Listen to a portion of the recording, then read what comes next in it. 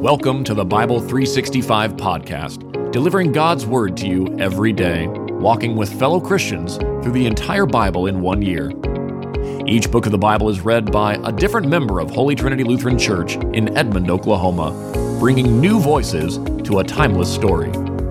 Let's hear God's Word for today. 2 Kings chapter 16. In the 17th year of Pekah, son of Remaliah, Ahaz, son of Jotham, became king of Judah. Ahaz was 20 years old when he became king, and he reigned 16 years in Jerusalem. He did not do what was right in the sight of the Lord his God like his ancestor David, but walked in the ways of the kings of Israel. He even sacrificed his son in the fire, imitating the detestable practices of the nations the Lord had dispossessed before the Israelites. He sacrificed and burned incense on the high places, on the hills, and under every green tree. Then Aram's king Rezin and Israel's king Pekah, son of Remaliah, came to wage war against Jerusalem. They besieged Ahaz, but were not able to conquer him. At that time Aram's king Rezin recovered Elath for Aram, and expelled the Judahites from Elath. Then the Arameans came to Elath, and they still live there today. So Ahaz sent messengers to King Tiglath-Pileser of Assyria, saying, I am your servant and your son. March up and save me from the grasp of the king of Aram and of the king of Israel, who are rising up against me. Ahaz also took the silver and gold found in the Lord's temple and in the treasuries of the king's palace, and sent them to the king of Assyria as a bribe. So the king of Assyria listened to him and marched up to Damascus and captured it. He deported its people to Kir, but put Rezin to death. King Ahaz went to Damascus to meet King Tiglath-Pileser of Assyria. When he saw the altar that was in Damascus, King Ahaz sent a model of the altar and complete plans for its construction to the priest Uriah. Uriah built the altar according to all the instructions King Ahaz sent from Damascus. Therefore, by the time King Ahaz came back from Damascus, the priest Uriah had completed it. When the king came back from Damascus, he saw the altar. Then he approached the altar and ascended it. He offered his burnt offering and his grain offering, poured out his drink offering, and splattered the blood of his fellowship offerings on the altar. He took the bronze altar that was before the Lord in front of the temple between his altar and the Lord's temple, and put it on the north side of his altar. Then King Ahaz commanded the priest Uriah, Offer on the great altar the morning burnt offering, the evening grain offering, and the king's burnt offering and his grain offering. Also offer the burnt offering of all the people of the land, their grain offering and their drink offerings. Splatter on the altar all the blood of the burnt offering and all the blood of sacrifice. The bronze altar will be for me to seek guidance. The priest Uriah did everything King Ahaz commanded. Then King Ahaz cut off the frames of the water carts and removed the bronze basin from each of them. He took the basin from the bronze oxen that were under it and put it on a stone pavement. To satisfy the king of Assyria, he removed from the Lord's temple the Sabbath canopy they had built in the palace, and he closed the outer entrance for the king. The rest of the events of Ahaz's reign, along with his accomplishments, are written in the historical record of Judah's kings. Ahaz rested with his ancestors and was buried with his ancestors in the city of David, and his son Hezekiah became king in his place. 2 Kings chapter 17. In the 12th year of Judah's king Ahaz, Hoshea son of Elah became king over Israel in Samaria, and he reigned 9 years. He did what was evil in the Lord's sight, but not like the kings of Israel who preceded him. King Shalmaneser of Assyria attacked him, and Hoshea became his vassal and paid him tribute. But the king of Assyria caught Hoshea in a conspiracy. He had sent envoys to So, king of Egypt, and had not paid tribute to the king of Assyria as in previous years. Therefore the king of Assyria arrested him and put him in prison. The king of Assyria invaded the whole land, marched up to Samaria, and besieged it for 3 years. In the 9th year of Hoshea, the king of Assyria captured Samaria. He deported the Israelites to Assyria and settled them in Halah along the Habor, Gozan's river, and in the city of the Medes. This disaster happened because the people of Israel sinned against the Lord their God, who had brought them out of the land of Egypt, from the power of Pharaoh, king of Egypt, and because they worshipped other gods. They lived according to the customs of the nations that the Lord had dispossessed before the Israelites, and according to what the kings of Israel did. The Israelites secretly did things against the Lord their God that were not right. They built high places in all their towns, from watchtower to fortified city. They set up for themselves sacred pillars and Asherah poles on every high hill and under every green tree. They burned incense there on all the high places, just like the nations that the Lord had driven out before them had done. They did evil things, angering the Lord. They served idols, although the Lord had told them, "You must not do this."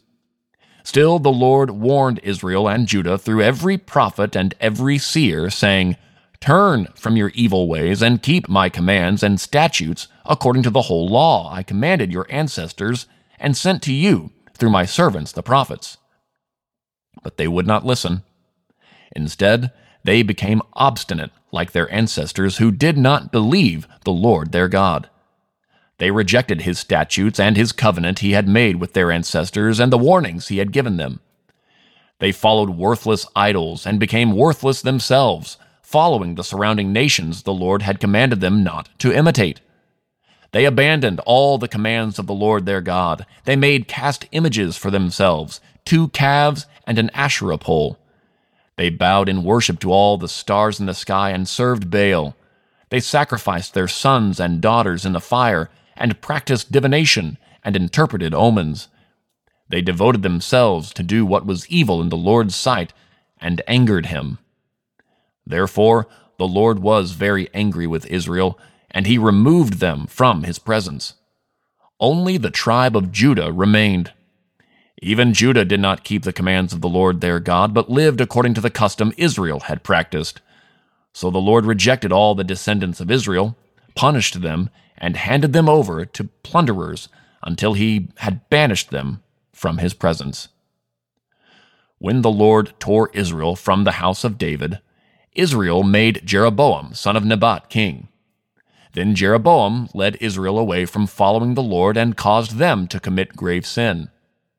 The Israelites persisted in all the sins that Jeroboam committed and did not turn away from them. Finally, the Lord removed Israel from his presence just as he had declared through all his servants the prophets. So Israel has been exiled to Assyria from their homeland to this very day. Then the king of Assyria brought people from Babylon, Cutha, Ava, Hamath, and Sepharvaim, and settled them in place of the Israelites in the cities of Samaria. The settlers took possession of Samaria and lived in its cities. When they first lived there, they did not fear the Lord, so the Lord sent lions among them, which killed some of them. The settlers said to the king of Assyria, "The nations that you have deported and placed in the cities of Samaria do not know the requirements of the God of the land. Therefore he has sent lions among them that are killing them because the people don't know the requirements of the God of the land." Then the king of Assyria issued a command, "Send back one of the priests you deported. Have him go and live there so he can teach them the requirements of the God of the land." So one of the priests they had deported came and lived in Bethel, and he began to teach them how they should fear the Lord. But the people of each nation were still making their own gods in the cities where they lived and putting them in the shrines of the high places that the people of Samaria had made. The men of Babylon made Succoth-Benoth, the men of Cuth made Nergal, the men of Hamath made Ashima, the Avites made Nibhaz and Tartak, and the Sepharvites burned their children in the fire to Adramelech and Anamelech, the gods of Sepharvaim. They feared the Lord, but they also made from their ranks priests for the high places, who were working for them at the shrines of the high places. They feared the Lord, but they also worshipped their own gods according to the practice of the nations from which they had been deported. They are still observing the former practices to this day. None of them fear the Lord or observe the statutes and ordinances, the law and commandments that the Lord had commanded the descendants of Jacob, whom he had given the name Israel. The Lord made a covenant with Jacob's descendants and commanded them, "Do not fear other gods. Do not bow in worship to them. Do not serve them. Do not sacrifice to them. Instead, fear the Lord, who brought you up from the land of Egypt with great power and an outstretched arm. You are to bow down to him, and you are to sacrifice to him. You are to be careful always to observe the statutes, the ordinances, the law, and the commandments he wrote for you. Do not fear other gods. Do not forget the covenant that I have made with you. Do not fear other gods, but fear the Lord your God, and he will rescue you from all your enemies. However, these nations would not listen but continued observing their former practices. They feared the Lord but also served their idols. Still today, their children and grandchildren continue doing as their ancestors did. 2 Kings chapter 18. In the 3rd year of Israel's king Hoshea, son of Elah, Hezekiah, son of Ahaz, became king of Judah. He was 25 years old when he became king, and he reigned 29 years in Jerusalem. His mother's name was Abi, daughter of Zechariah. He did what was right in the Lord's sight, just as his ancestor David had done. He removed the high places, shattered the sacred pillars, and cut down the Asherah poles. He broke into pieces the bronze snake that Moses made, for until then the Israelites were burning incense to it. It was called Nehushtan. Hezekiah relied on the Lord God of Israel. Not one of the kings of Judah was like him, either before him or after him. He remained faithful to the Lord and did not turn from following him, but kept the commands the Lord had commanded Moses. The Lord was with him, and wherever he went, he prospered. He rebelled against the king of Assyria and did not serve him. He defeated the Philistines as far as Gaza and its borders, from watchtowers to fortified city. In the 4th year of King Hezekiah, which was the 7th year of Israel's king Hoshea, son of Elah, Assyria's king Shalmaneser marched against Samaria and besieged it. The Assyrians captured it at the end of 3 years. In the 6th year of Hezekiah, which was the 9th year of Israel's king Hoshea, Samaria was captured. The king of Assyria deported the Israelites to Assyria and put them in Hala, along the Habor, Gozan's river, and in the cities of the Medes, because they did not listen to the Lord their God, but violated his covenant, all he had commanded Moses, the servant of the Lord. They did not listen, and they did not obey. In the 14th year of King Hezekiah, Assyria's king Sennacherib attacked all the fortified cities of Judah and captured them. So King Hezekiah of Judah sent word to the king of Assyria at Lachish, "I have done wrong. Withdraw from me. Whatever you demand from me, I will pay." The king of Assyria demanded 11 tons of silver and 1 ton of gold from King Hezekiah of Judah. So Hezekiah gave him all the silver found in the Lord's temple and in the treasuries of the king's palace. At that time, Hezekiah stripped the gold from the doors of the Lord's sanctuary and from the doorposts he had overlaid and gave it to the king of Assyria. Then the king of Assyria sent the field marshal, the chief of staff, and his royal spokesman along with a massive army from Lachish to King Hezekiah at Jerusalem.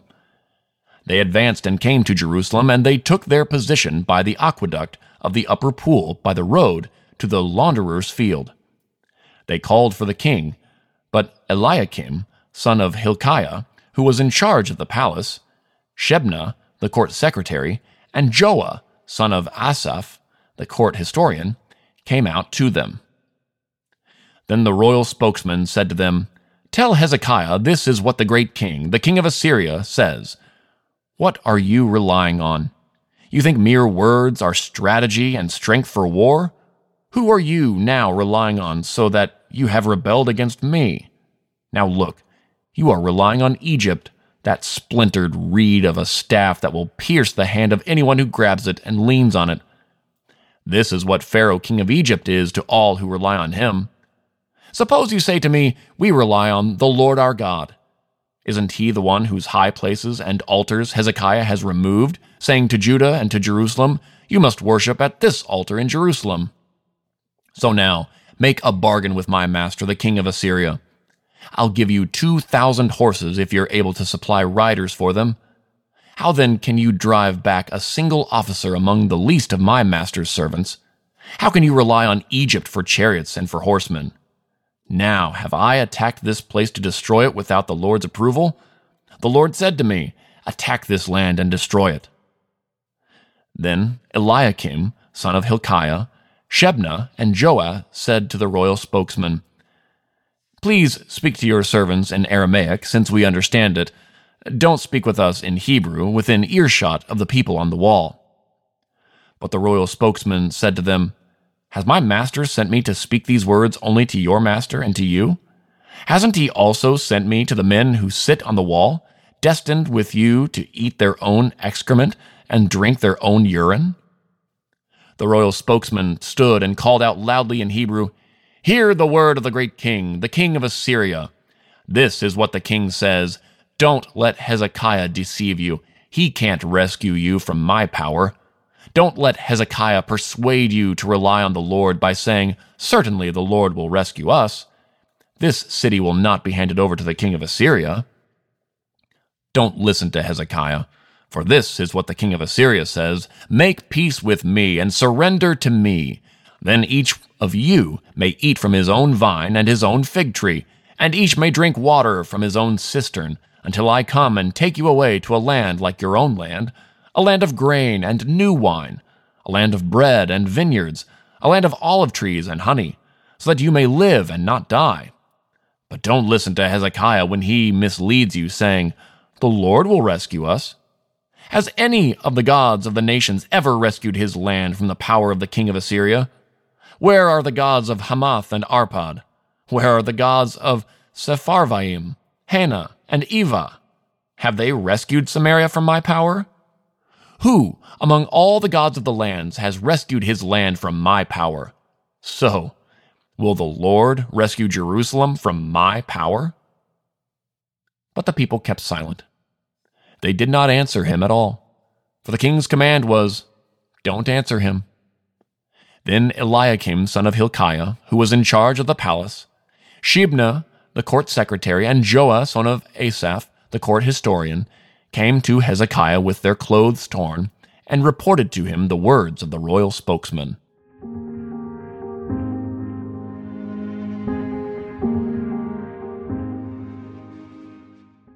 Mark, chapter 15, verses 27 through 47. They crucified 2 criminals with him, one on his right hand and one on his left.